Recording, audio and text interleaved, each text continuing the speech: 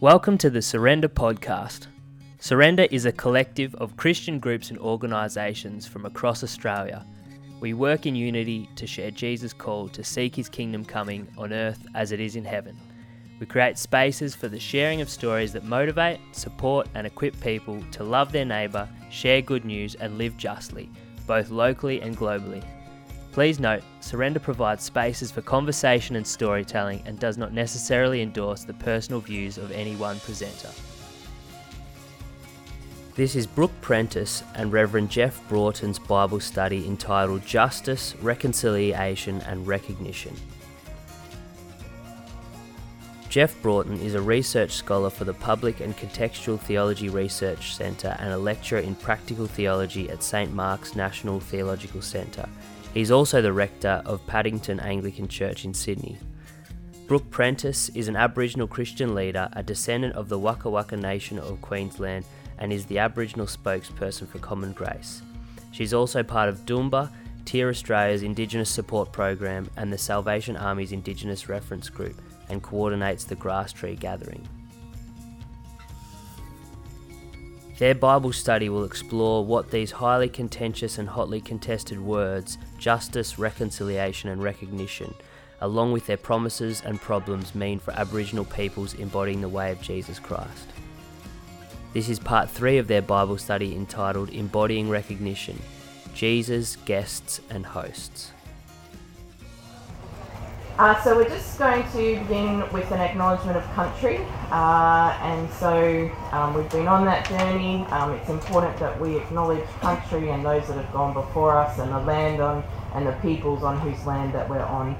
So this morning we acknowledge the traditional custodians of this land on which we meet and gather and yarn around this yarning circle, the Wurundjeri peoples of the Kulin Nations.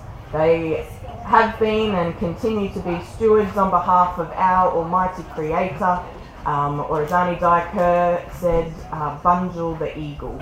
And we pay our respects to the elders and leaders, past, present and future. And we say thank you to them, and we say thank you to God for placing us here as his stewards and custodians and caretakers.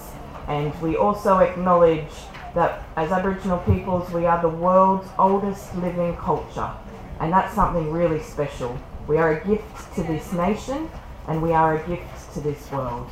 And hopefully today, through this Bible study, as we talk about injustice and justice, we recognise what it would be to embrace that gift, and embrace that gift through friendship between one another.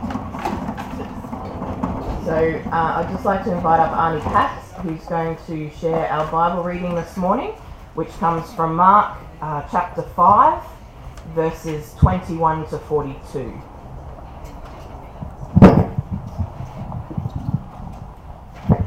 And I also would like to acknowledge that I'm on the land of the Wurundjeri people. I'm a Nudgeri woman from South Australia, in the mid-north. My people are called warriors, not the fighting warriors, but the warriors who are peacemakers. So I thank my great-grandfather for that acknowledgement that he was one of those people. So let's look at the word. The word is Mark 5, and we're reading from the 21 to 42. So, bear with me everyone, okay? So, this is a story about Jesus, of course, our wonderful Saviour. When Jesus again crossed over by the boat to the other side of the lake, a large crowd gathered around him while he was at the lake.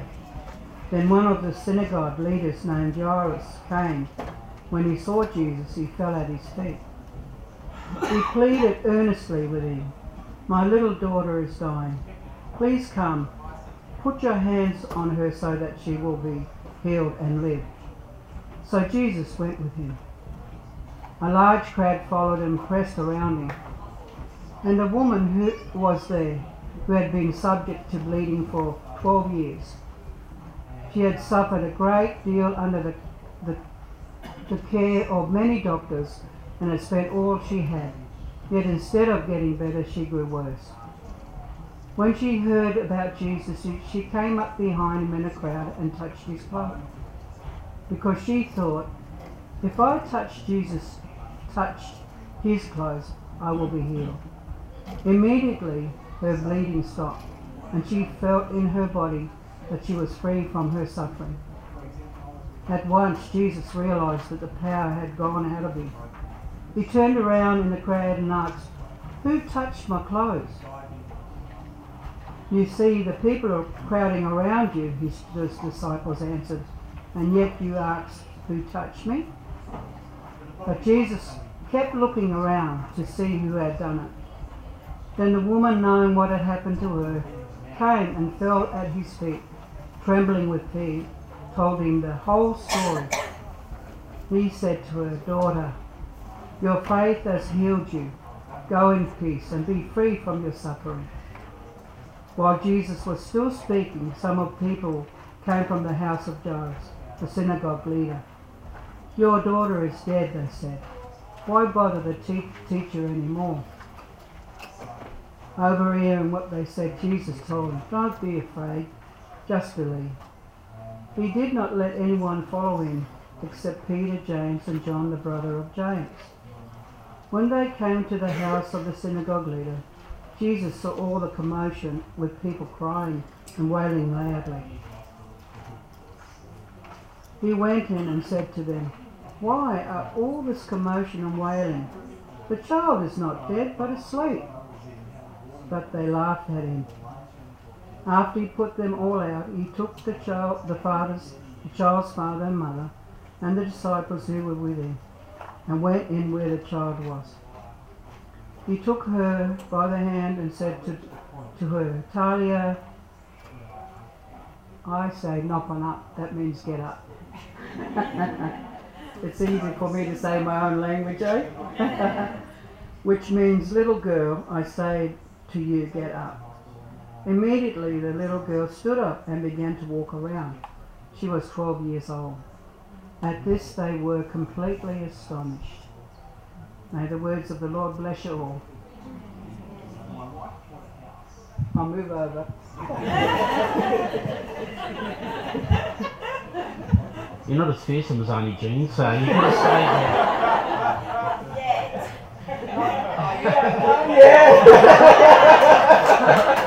Uh-oh. My name's Jeff Broughton, and this is Brooke, and together we're going to reflect on this story with you together.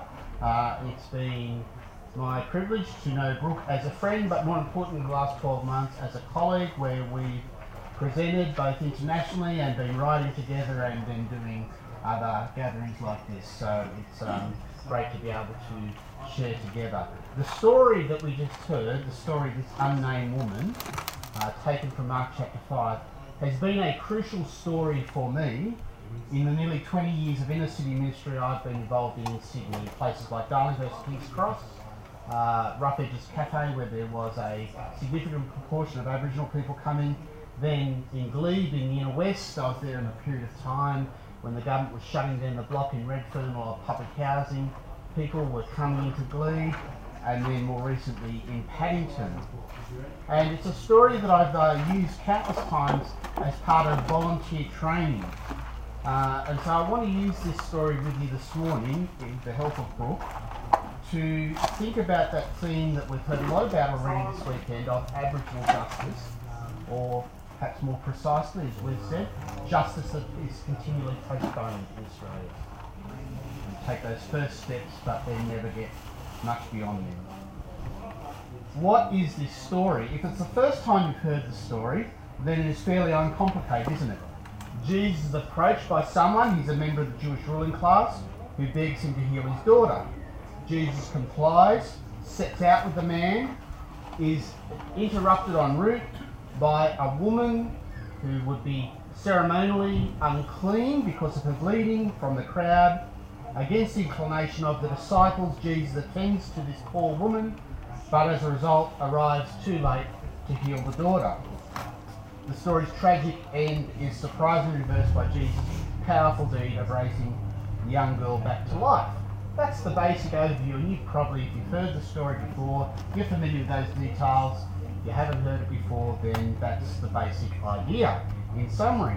But there's more going on in this story, and more going on in this story that I think I want us to look at together, particularly as we think around themes of Aboriginal justice.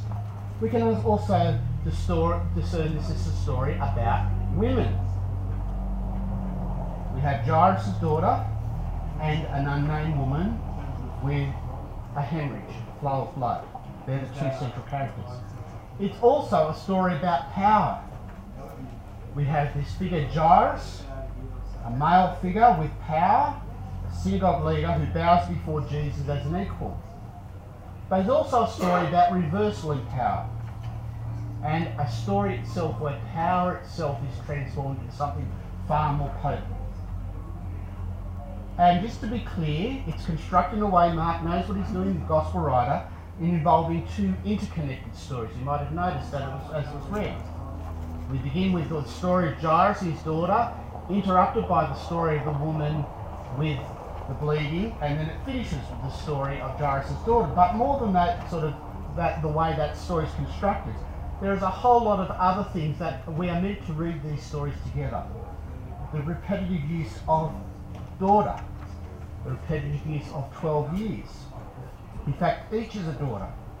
Each of them is defined by their social status or location. Each of them is in need. Each of them responded to Jesus. Each are ceremonially unclean yet touched by Jesus. Each is spoken to by Jesus. Each are healed and restored to community. So we've got to try and be clever and try and, as we read the story, not read them apart or read them as successive stories, but read these stories together. And one way to do that, and the way I've often done this in my training with volunteers, is to actually get us to act out this story. Now, in this space with this many, we can't possibly do that. So we're going to do it in a limited way, and I just want a couple of people, volunteers. You don't have much of a part, you're more sort of symbolic roles, probably people up the front who can see. Someone who's willing to be Jairus. Have we got a Jairus figure? You'd be Jairus, thank you. So we've got Jairus over there, and we need a Jesus. People often hate being Jesus. Understandable, you think you're going to be crucified. You think you're going to be crucified, but you don't get crucified in this story, so it's okay. So Jesus, Alan, you're going to be Jesus? Yep. Thank you. Okay. Great. And because the way we're doing this, Brooke is going to be the unnamed woman. So, but generally I'd get us all out of our seats. The rest of us would be either the disciples or the crowd. So you may want to, as we work our way through this story, you may want to imagine what's going on from those different point of views. You've got the point of view of Jairus and his friends, his servants. You've got the point of view of Jesus and the disciples. You've got the crowd. You've got this unnamed woman. You've got a whole range, and then there's, of course, the poor girl who dies. Her perspective too, which we're not going to focus on as much, but it's an important part of this story. And as we act out this story, I have one simple prop, and it's this prop, and this shows you that I am hopefully more creative with words than I am with art. But does anyone think they know what that's meant to look like? Stick of dynamite. Stick of dynamite. Oh! I'm very pleased. Often people can't guess. I did wonder about coming through airport security. Stick of dynamite. Our English word dynamite comes directly from one of the key words I've already mentioned in this story. It is the word in the original Greek for power, which is dunamos. And you don't need to be a Greek scholar to work out how dynamite's connected to dunamos. We need to keep our eyes on where the dunamos, where the dynamite is in this story, because following the dunamos, the dynamite, helps us keep these two stories connected and work out what's going on. So, first quiz, I'm a teacher. Where does the dunamos or dynamite start in this story? Jesus? Jairus. So who's that Jairus figure? So Jairus is the local synagogue leader. He's the big man in town. He's the boss man, okay? And he starts with the dynamite. So here we go. And so questions you may be already asking, and I hopefully you'll start to think about this as we go. What is this power? Where did it come from? How does the woman get it? And where does it end up? But we start the story with the power as many of us experience with the male institutional authority figure. That's where the power started. And many of us know what it's like to live like in a world where men like Jairus have the power. This is a story, hopefully, many of us are familiar with. And as we follow this dynamite, this dunamos, we will understand how these stories are connected. So it opens with Jesus. Up you get Jesus. Jesus again crossed again in a boat to the other side. Just let me look. The story before this is also important. It's the story of Jesus and the demoniac. And Jesus goes from familiar to the unfamiliar. He takes the disciples on a journey to the other side. We might almost say in our culture to the dark side. Doesn't it? The land of the Gerasenes, where the Romans controlled, where people kept pigs, all very un-Jewish. So they're being in a foreign country, they're being in an unfamiliar country. And as Mark introduces this next story, the one we're looking at, they, with Jesus, cross again to the other side. Now they're back in home territory. You can almost, or you should almost hear the disciples breathe a collective sigh of relief. You can sit down, Alan, sorry. A collective sigh of relief. They're back in home turf, and a great crowd gathered round them. They're just dealing with this psycho guy on the other side and a herd of pigs that run into the sea. It's all been very uncomfortable for good Jewish boys. Now they're home, there's a big crowd. Great, this is what it should be.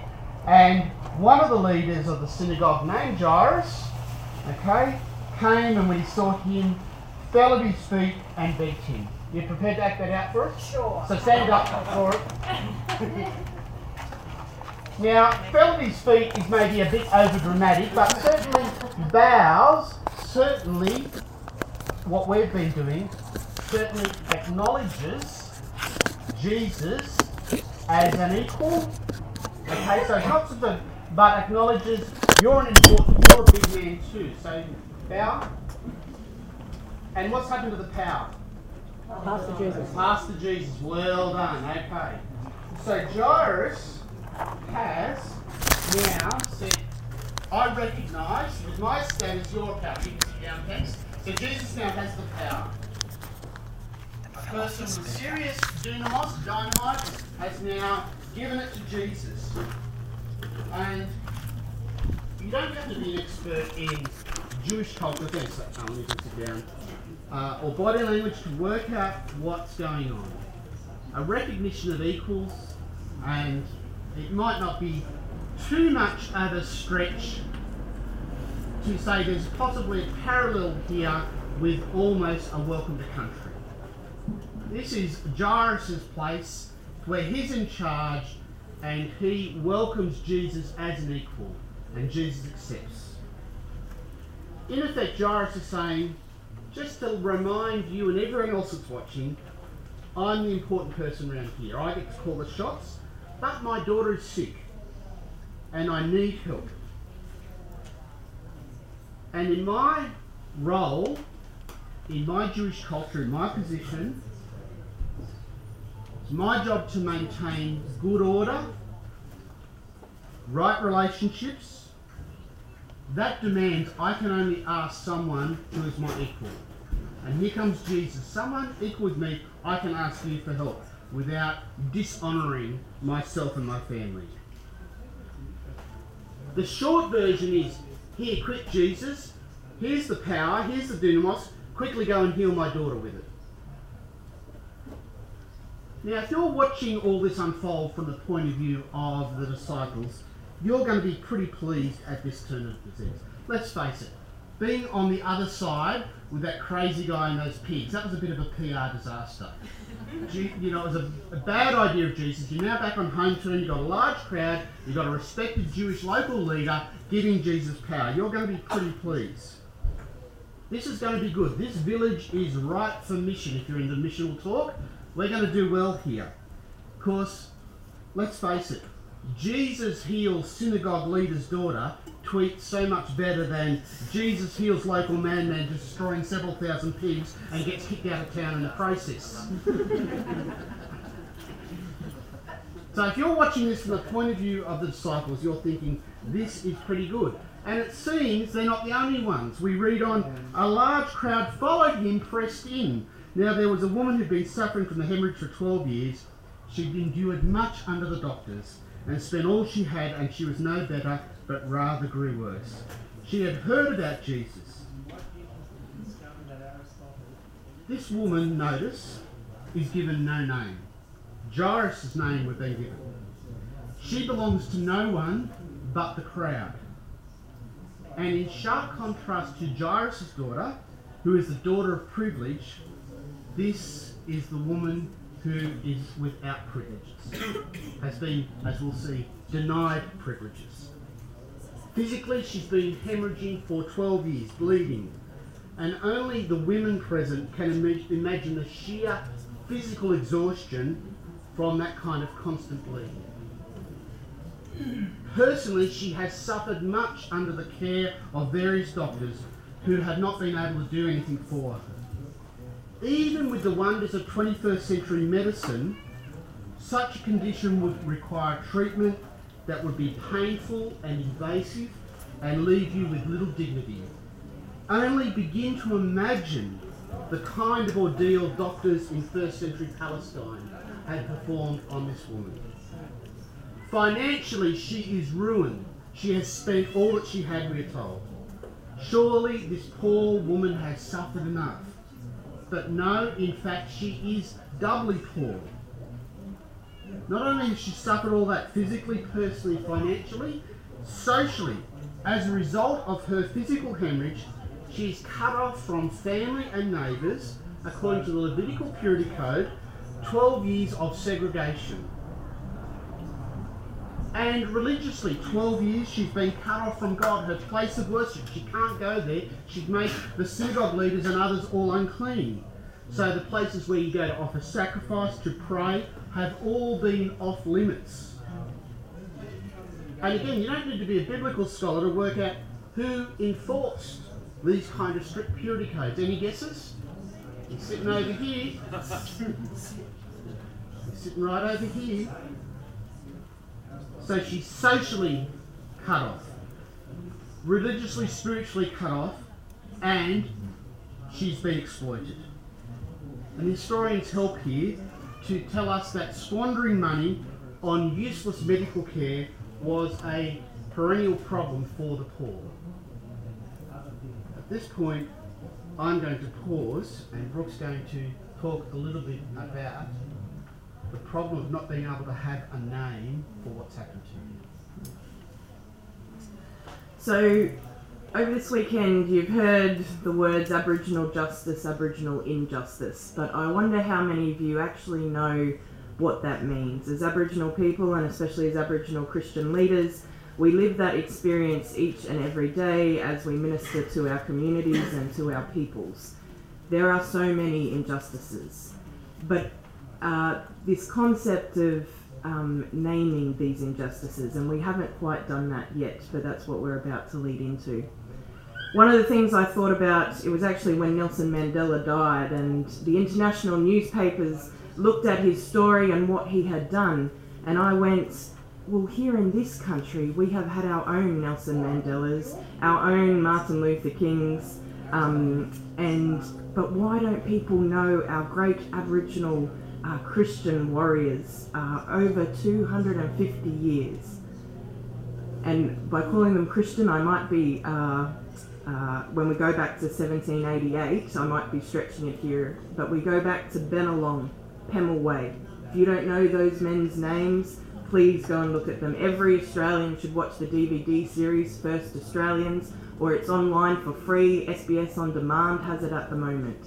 First Australians. Every Australian should know that. And you see the stories of Bennelong and Pemulwuy.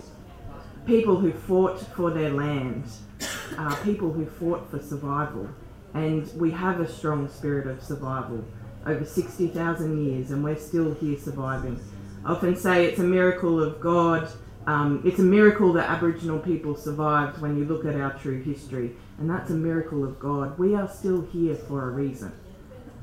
And when we look at these injustices, and when Nelson Mandela died, and South Africa again, in the international newspapers, we heard apartheid.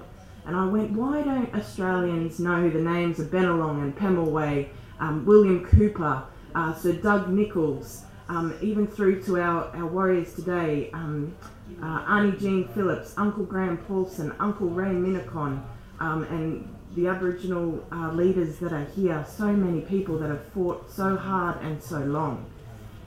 And I asked a non-Aboriginal minister friend of mine, why can't non-Aboriginal people engage with our injustices? And what we talked about was, well, there's no name for what happened here. There's not a single name. So you look at South Africa and you have apartheid. You look at the United States, you have segregation. How do you put a name on 250 years of injustices? And I think that's part of the issue here in Australia.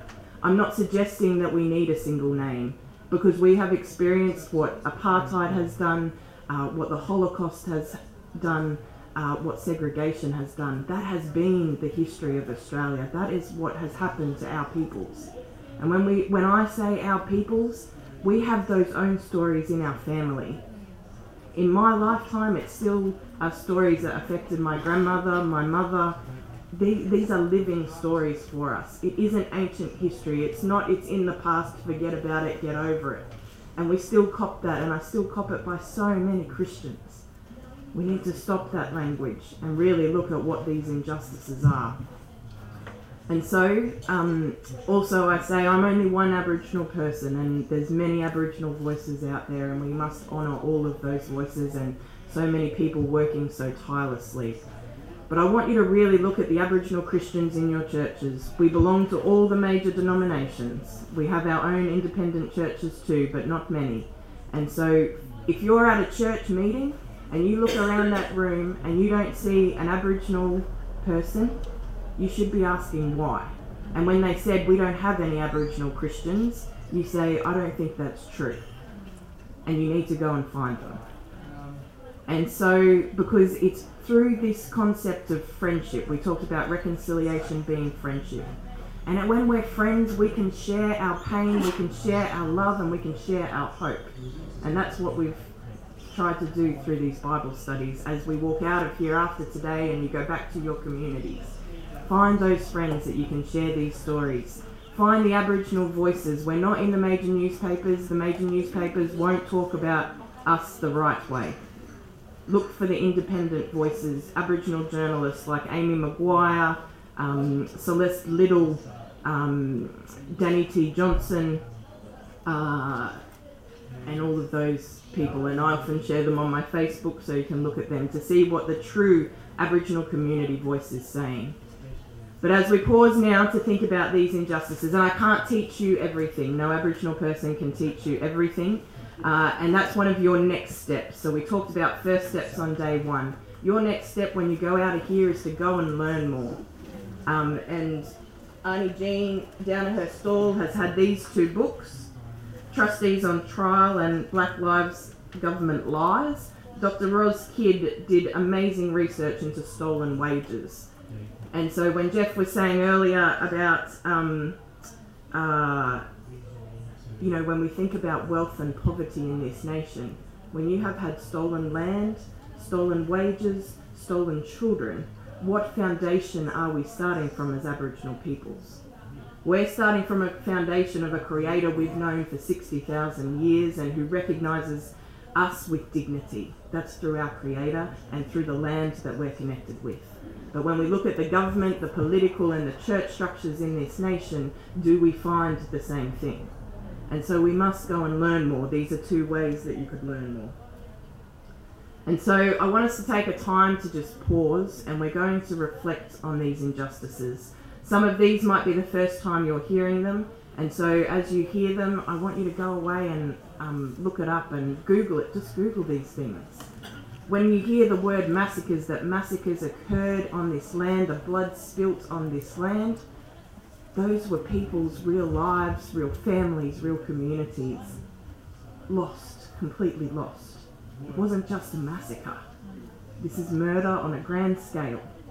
And in friendship as Aboriginal and non-Aboriginal peoples, we have to come together to talk about it first in our pain, to stand together in our solidarity, and then to walk together in truth and justice. And as Christians, by kneeling at the foot of the cross with Jesus as our friend walking beside us, we can walk into that pain, into that solidarity, into that truth, and into that justice together. And so, just as you read them, can I also suggest, if you would like, there's a long tradition within Christian history, and we talked yesterday about repentance, of repenting on your knees. And as a way of leaning into this, particularly if you're a non-Aboriginal person, you actually want to be on your knees as you hear what Brooke reads. So, no compulsion, you can't force anyone to repent any more than you can force. But if you'd like to be on your knees, that might be the posture in which you hear what Brooke's about to say.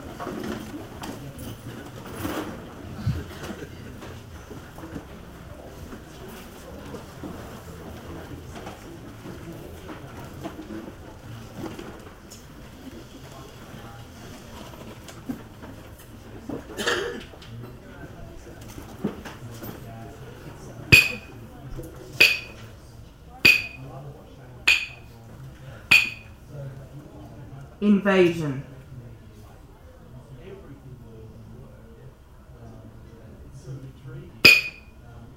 Dispossession.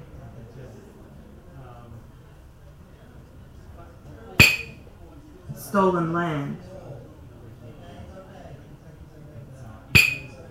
Stolen wages. Stolen generations.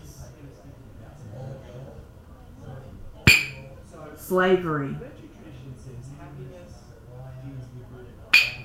Lack of recognition of the frontier wars. Frontier violence. Massacres. Genocide. Loss of language. Lack of the return of ancestral remains. Lack of protection of sacred sites. Lack of the prevention of the sale of cultural items. High rates of prison incarceration. High rates of juvenile detention.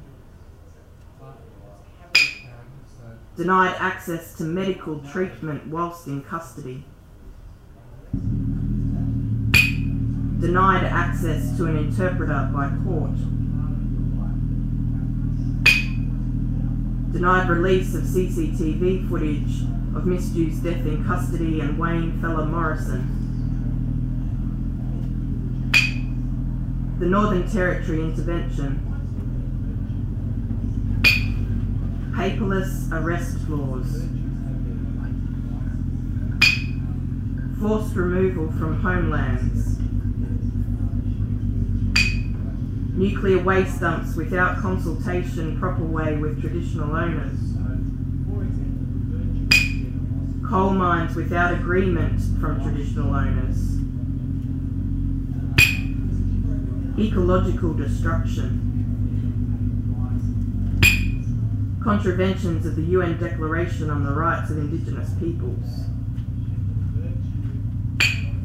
Poverty. Close the gap. Racism. the new stolen generation. Aboriginal deaths in custody.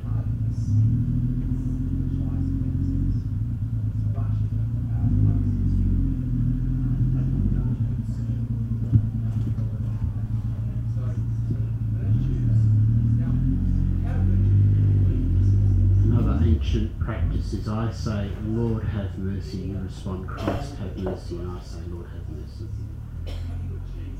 For all these, Lord have mercy. Lord have mercy.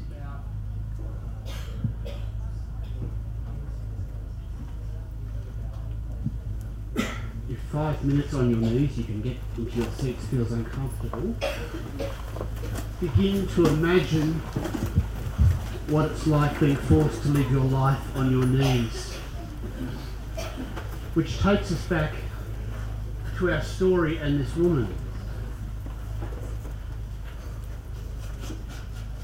This doubly poor woman who for at least 12 years has been forced to her knees through the multiple injustices she's faced, the exclusion she's faced, the physical, personal, financial, social, religious pressures that have brought her to her knees.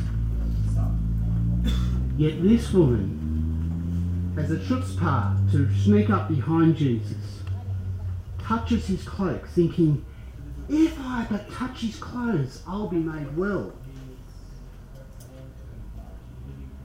And we expect, if you've been in our churches, that the very next verse should read that Jesus reprimands her for her silly superstition, for believing in magic or witchcraft. The way of Jesus is not that kind of way, surely. Not those old ways. No. Maybe the way of Jesus is far more consistent here with some of Aboriginal old ways than we have ever thought, than you have ever been taught. Because in the very next verse, rather than being reprimanded for believing some silly superstition, she is immediately, we're told, her hemorrhage stops. She feels in her body, this is not some mind game, not some placebo, she feels in her body that she has been healed of her disease, and she would know. And again, particularly for us blokes, trust the testimony of women. If you've been like that for 12 years, you would know the moment you are healed. Where's that power? Where's that power? Jesus? Taking notes, very good Jesus, but where's that power? You think you knew it, eh? Where's that power? What's happened to the power? Are we keeping track? The dunamis? Gone to the lady. She actually stole it. She snuck up behind him, stole the power, and it worked for her.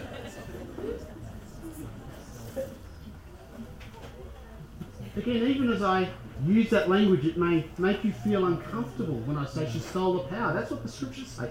Desperate people take desperate measures. And if you're uncomfortable with that idea, that just says something about that you've never had to be desperate enough to take the kind of desperate measures this woman takes. That many people, many of our Aboriginal brothers and sisters, desperate measures they must take.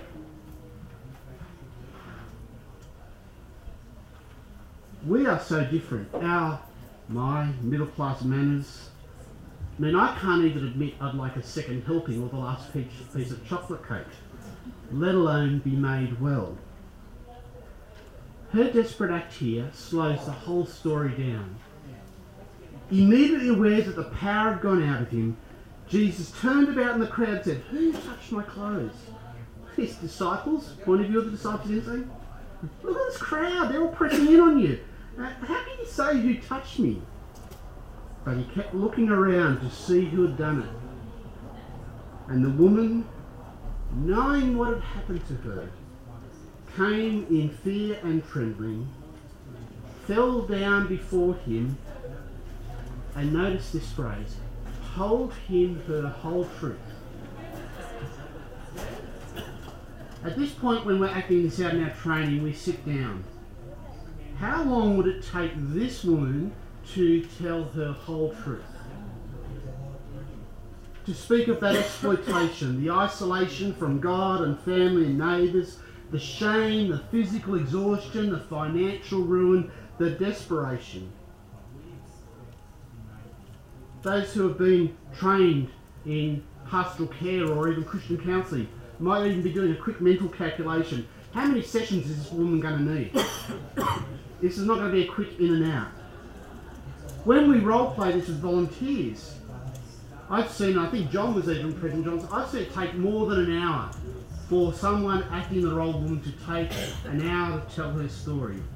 In this real encounter with Jesus, I can't imagine it being any less than 2 or 3 hours. And that's not a rational recount either. The police were called once. When a woman was screaming loud. I think I was at that one, yes. In our churches and ministries, we need to understand it's not going to be a matter of weeks and probably not even months, but likely years of listening to the whole truth of Aboriginal people's experience. The kind of things that Brooke just walked us through. You're not going to get through that in one conversation, or even several. But as we've heard already several times this weekend, in our hurried and distracted culture, we are simply not interested in hearing people's whole truth. Maybe that's one of the ways we as the church are called to be countercultural again, to actually have the time and the space to listen. Because here, notice, Jesus accepts the priority of this bleeding woman over the socially polite and correct request of the synagogue leader. He's done proper protocol. He's the one Jesus should be concerned of. This woman doesn't even have the honour to confront Jesus. She sneaks up from behind. Yet Jesus here allows this doubly poor woman, this woman who is on the bottom of the honour scale and has reinforced that by the way she's acted, to intrude, to break in upon an important mission. Remember, disciples, how important this mission is? You're going to tweet, Jesus heals, synagogue leader. It's going to be a great success. He's at the top of the honour scale. And yet Jesus allows, permits this significant interruption, this significant delay.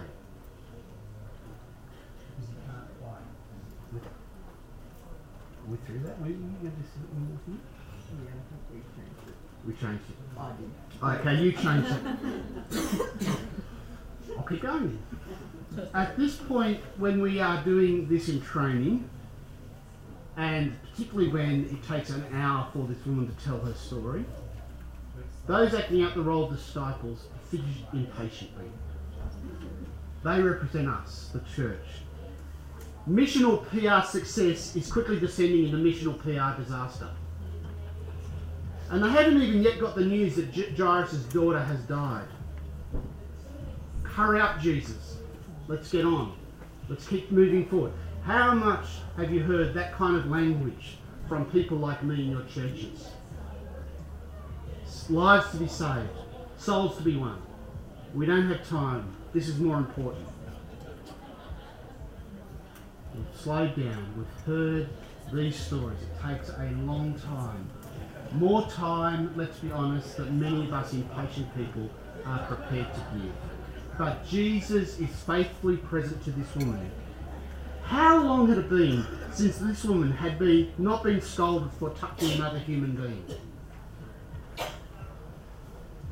Her life, certainly the last 12 years, had become an entire car journey on a back seat with a sibling. Stop touching me! She's touching me! That's the reality when you're bleeding for 12 years. Jesus reverses the contagion by her touch. She becomes well instead of he becoming unclean. That's what it means to be faithfully present. Jesus listens faithfully. How long had it been, if ever, since someone had listened to her story, to her whole truth? Maybe we're not the first culture to be distracted and hurried. And Jesus takes very deliberate steps to ensure that her healing is not just physical, but social and spiritual as well. He says to her, "Daughter, your faith has made you well. Go in peace and be healed of your disease." Do you hear that? Daughter. Up until now, there'd only been one daughter in this story, the daughter of Jairus. Now she is daughter. And not just any daughter, she's the daughter at the centre of this story and the centre of Jesus' attention. Daughter, a term of belonging, a relational term. Daughters belong to someone. With this one simple word, her dignity is restored. And then these words, "Your faith has made you well." Hang on, when you say it, the disciples, the crowd, no, sorry Jesus, got that wrong, sorry. No, she stole the power. Remember, you felt it going out of her. Remember, Jesus, it's the power. The power originally Jairus gave you. That's what made her well. No longer cut off from God, from prayer, from worship, from sacrifice. Jesus says, it is your faith, not that power, your faith that has made you well. This is confirmed just a few short minutes later, when hearing that Jairus' daughter died, Jesus says directly to him, "Do not fear, only believe. Your faith has made you well." To Jairus, only believe. Preachers, theologians like me sometimes make whole careers out of trying to talk about the difference between faith and belief. And I tell you in this story, it's the same word. It's exactly the same word. Your belief has made you well, you need to believe. Your faith has made you well, you need faith. In effect, Jesus is saying quite clearly, Jairus, you need what she's got.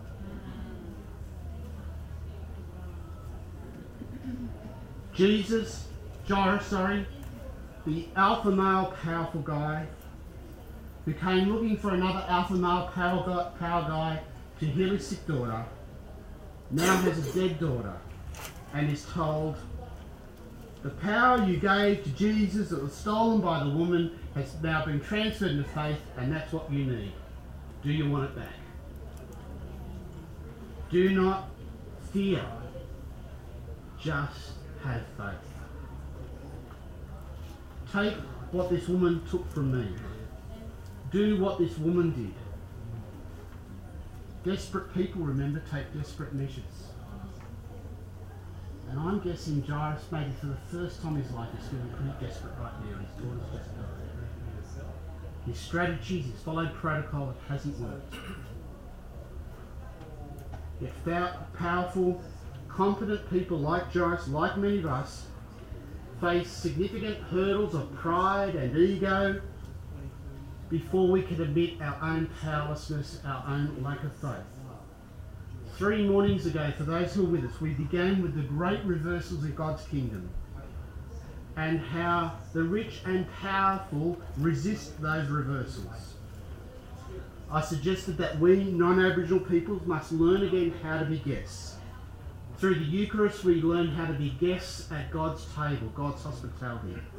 Through Welcome to Country, we remember what it's like to be guests on this ancient land. Yesterday, we discovered that being a guest means receiving gifts. Gifts of friendship or reconciliation, gifts of forgiveness, consistently offered by Aboriginal brothers and sisters, as Brooke has done for me. Today, we must become guests in order to receive that most essential gift, the gift of faith. Because we non-Aboriginal people cling stubbornly to the idea that it is our power and our influence that really saves us. I'm a priest, for crying out loud. I'm in charge of a church. I'm a university lecturer. I have a PhD and 2 master's degrees. I'm a 50-year-old white male with money, with education, with many privileges. And Jesus says as gently as persistently to me as he said to Jairus, if you want to embody my way, then you need, Jeff Broughton, you need what these doubly poor Aboriginal brothers and sisters have already got? Are you willing to receive that same faith as a gift? Are you desperate enough to take desperate measures? Get on your knees, admit your need, become a guest. And so Jesus says to me, as he says to each one of us, only faith can make you well. That's why I'm going to keep walking with friends like Paul. Because on my own, I'm just not going to make it. I'm not going to be able to embody the way in the way I'm called to do so. Final word. So like the bleeding woman, we know what it is to be desperate. Like Jairus, we know what it is as Aboriginal peoples to feel desperate. But as Aboriginal Christians, each and every day we cling to that cross, we cling to Jesus. He is our hope, and he is the great healer and great comforter. And so we cling to that, as like Auntie Esme's prayer last night. That's what we do each and every day as Aboriginal peoples. Like the bleeding woman and Jairus, all possibilities are exhausted. We feel exhausted. That list of injustices, whilst it might be overwhelming for non-Aboriginal peoples, it is exhausting for us. It takes a toll on our health, our finances, the little that many Aboriginal people have. It takes a toll. But with that faith that we have in God, that faith that God can move those mountains, we turn to Jesus. We turn and we reach out to Jesus like the bleeding woman did. We reach out to Jesus for healing in our land and our peoples, all of our peoples, non-Aboriginal, Aboriginal. Today in Australia we represent every colour of the rainbow. It's all our peoples. And I believe that we can do better. I believe as Christians we are called to do better. And it's these things, when we humble ourselves at the foot of the cross and seek Jesus through the throngs of the crowd, through the mocks and the sneers, it is these things that will build relationship, build friendship, and as Auntie Jean Phillips says, build a better Australia for all Australians. My hope from these Bible studies was that you would see, hear, feel the one story, the one reframe, the one truth that would help you see clearly your place in the struggle. It's our struggle. All of our struggle. And the struggle to bring about justice for Aboriginal peoples in this land we now call Australia. If you've experienced it, and I hope that you have, I need your help. Don't let this be the end of the conversation. Let this be your lived reality with Jesus standing beside you. Let this be a conversation you start and continue with your friends, your family, your church, your pastor and minister, your community. Dr. Martin Luther King Jr. once said, "We must accept finite disappointment, but never lose infinite hope." As Aboriginal peoples, we haven't lost hope. Our hope is in Jesus, and often he is all that we have left. And I've brought something for each of you, so as a little reminder, so I hope this helps as you continue this journey. So maybe you could, any leftovers, if you could give them back. And maybe you could put, it's a painting that my sister painted for me for NAIDOC last year, where the theme was songlines. It's a painting entitled "Will You?" And maybe you could put it on your fridge or your desk at work or your church notice board at church. And as you hand those out, I wanted to talk just briefly about hope. And you see, each one of you that's come here over the 3 days, either to this Bible study or just surrender, or each person that I meet, each Christian in particular, you see, each one of you are part of my hope for this nation. I look into your eyes and I see Jesus. Sadly, when some, and often it feels like many non-Aboriginal people, indeed many Christians, look into our eyes, the eyes of their Aboriginal brothers and sisters, they see us as some of your ancestors may have, as flora and fauna, as a problem to be fixed. Or even worse, somehow we become invisible. Or they see us as those Northern Territory correction officers did in Dondale. But please remember our call through these Bible studies for embodying Jesus and recognition with dignity. I look into your eyes and I see the tears that Jesus weeps for both our peoples as he stood with us at that welcome to country. I look into your eyes searching for love for my peoples as I called for yesterday. And not the solutions. As Aboriginal people, we have so many solutions, but the government and the church structures just don't seem to want to listen to us. I look into your eyes, searching to see if you will share with me that dream that I have that I shared with you, of an Australia built on truth, justice, love and hope. Please remember our call through these Bible studies for embodying Jesus and reconciliation, a friendship of reconciliation with repentance. So as the story that goes with this painting that I've given you, the Will You painting, will you take my hand? Will you listen to my songs? Will you walk with me? Will you help me find truth? Will you help me seek justice? Will you please, please, please take my hand and take our hand? Please remember our call through these Bible studies for embodying Jesus and justice. Sit with us in our pain, stand with us in solidarity, walk with us in truth and justice. And rephrase these not as Aboriginal injustices, but as Australian injustices. Thank you for walking with us through this, and I hope the journey continues on into the future.